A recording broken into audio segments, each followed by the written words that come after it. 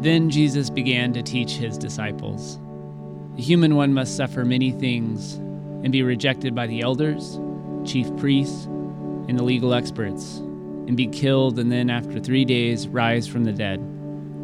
He said this plainly, but Peter took hold of Jesus, scolding him, and began to correct him. Jesus turned and looked at the disciples and sternly corrected Peter. "Get behind me, Satan. You are not thinking God thoughts, but human thoughts." After calling the crowd together with his disciples, Jesus said to them, "All who want to come after me must say no to themselves, take up their cross, and follow me. All who want to save their lives will lose them, but all who lose their lives because of me and because of the good news will save them. Why would people gain the whole world but lose their lives? What will people give in exchange for their lives? Whoever is ashamed of me and my words in this unfaithful and sinful generation, the human one will be ashamed of that person when he comes in his Father's glory with the holy angels." Facing death is a grace of Lent. Once we realize this, we can get on with the business of living. I've mentioned in the past that I've lost a few close friends at a young age that forced me to wrestle with the brevity of life. Plus, as most of you know, I'm a 4 on the Enneagram, so I think about these things more than most. In our gospel text, Peter is offended that Jesus says he must suffer and die. Why must? When we're not talking atonement theology here, but Jesus knows deeply his Son of Man, human one identity, something out of the book of Daniel, necessitates this. And Peter doesn't want this.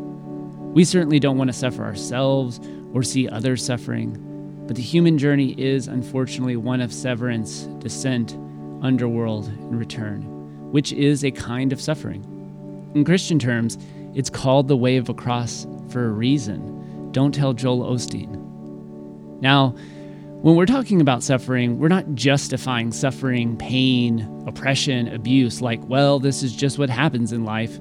Quite the opposite. To live justly and mercifully in the world means opposing abuse and suffering by the state and the powerful. Christianity itself is an empirical power that has inflicted pain and suffering on people and the planet for thousands of years, often in the name of Jesus. Only 20% of evangelicals today believe climate change is caused by humans, giving the vast majority of religious people a green light to abuse or use our shared environment however they want. Jesus is not justifying suffering or oppression then or now. As followers of Christ, to live is to be healed by love, which always challenges these ideas and systems of domination. But I think a key aspect of our gospel text is that we should not justify our struggle in this way of living with the ideas of the divine, or avoid the struggle altogether as our consumer culture constantly sells us on. Buy this, avoid pain and struggle, choose to be happy now. Whether through distraction or temporary gratification, it is incredibly easy to become numb to our lives, our purpose, who we truly are, the actual suffering of others in society. Christianity is also professional at suffering avoidance by giving us a myriad of theological justifications when we face despair, from "it's a spiritual battle" to "God has a plan" or "God is with you in the suffering." But what if there is no greater point to the suffering, no deeper meaning other than our ability to be present in it? The best marathon runner of all time, Eliud Kipchoge, says, "Do not run away from the run, run the run." There's wisdom here for suffering and for that of others. Peter wants Jesus to be something other than what Jesus knows himself to be, one that opposes the state and religious oppression. This is his truth, his journey which was forged in the wilderness, and one that heads toward the cross, its own meaningless suffering to which Jesus will feel forgotten and alone. Peter wants to run away from the run, as do we, because it's more complicated to run the run. Paradoxically, though, as Thomas Merton often pointed out, to avoid suffering causes more suffering. The same is true for running. To be with the suffering of the moment eases the run, while running away from it causes more suffering. To be in the moment with what is happening to our mind, our heart, or body, when we live broken and open to love, is to live courageously by embracing the complexities of suffering and despair. The church often wants us to theologize our suffering as a way to make us feel better about it. If we feel that our despair is not created or allowed by God, then God is with us in it. But in the Mark text, Jesus does not guarantee Peter or the disciples this theological salve or offer consolation for his impending suffering or theirs. He rather invites everyone gathered to take up their crosses, which could have been a familiar saying of the day. In other words, to live from a place of healing and peace in opposition to violence and oppression of the state could get you killed. We take up our crosses, or we don't.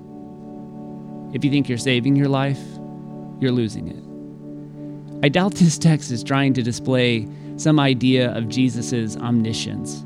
Instead, Jesus is communicating something about the life to the community, saying that what he is doing by challenging the authorities and violence, preaching grace, healing the sick, it tends to get people killed. When we think of the Lent pattern, which serves as a microcosm for human life, severance can be very disorienting. Perhaps we witness Peter in this stage of severance here, realizing that life will not be as he expected. Jesus assures him instead that being rejected and crucified is what the human one does. Jesus rebukes Peter, "Don't call me Messiah, because I'm not who you think I am. I'm not going to justify your opinions or beliefs, and I'm not going to meet your expectations." I think we can all relate to this. We all want Jesus to be what we want him to be, the greatest moral teacher, a passionate prophet for social justice, a savior who takes away the sins of the world. And yet he still insists that he will not be our Messiah, at least not in the way we think about it. I'm not going to be your projection of the divine. I'm not going to be your savior. I will not meet your expectations. I will not greenlight your political ideologies. I've never read Jesus' rebuttal like this. And as the early 2000s band Remy Zero earnestly sang, "Somebody save me," Peter and probably most of us want a savior.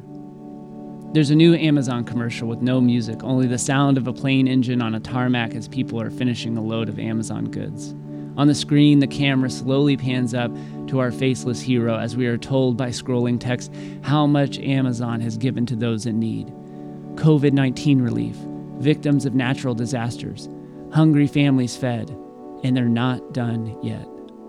Amazon is more than willing to be penciled in as savior. But we know that if they wanted to pay their employees a fair wage, they could. Or pay taxes so that we don't have 500,000 people homeless in our nation, they could. Or offset Amazon's damage to the planet, which causes unnatural disasters that they want us to be grateful for them for donating supplies in the aftermath, they could. But they want us to thank them and admire them for their generosity. Our savior, Amazon. We want a savior. Religious people want a savior. And people who don't go to church or consider themselves religious want Donald Trump, Stacey Abrams, or Amazon to fulfill their need for a savior. There was a literal, unironic golden Trump statue at CPAC this week. Need I say more? And if it's not an external savior, religious or otherwise, our culture ensures us that you can be your own savior. Memes at the beginning of the pandemic ensured us that if you took advantage of your spare time, you could be Shakespeare, an inventor, an artist, learn a language with the assuredness that it is the creative and strong that survive. No, thrive in tough times. You can too. You must. This is nothing to say of the American individual, live your dreams, become somebody special, protect your family, messages that are everywhere and ingrained probably more than we know. This pressure that you should be your own savior is exhausting, and the hope that there's some external savior is an illusion that Jesus rebukes as satanic. Do not look at me as your savior. Actually, don't look for a savior. I am a man, and I will die. Do you have the courage to join me, Jesus says. Let us heal the world together.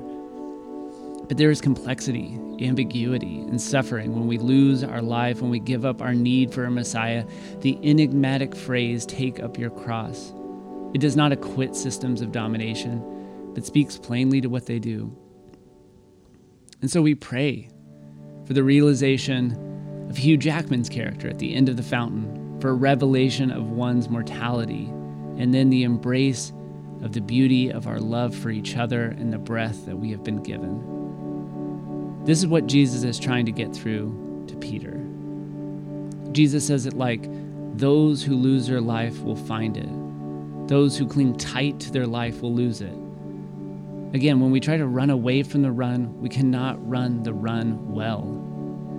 Take up your cross and follow me, knowing that it is the way of love that leads to deep life, and that it will cost you your life, because deep life first requires a death, a severance for our need for a Savior, a fulfillment, an ultimate purpose, a coherent universe, a stable anything. Life is not stable, and most of human history has been filled with an untold amount of pointless suffering. Yet it is in the severance and descent that we can embrace a life of love for our world, each other, and our community that shares the deep value of Christ's love here and now, muddied and muddled, unsure of where it might lead, but content knowing that we are only called to run the run. So we pray, let love be the only thing we welcome in on our gentle descent.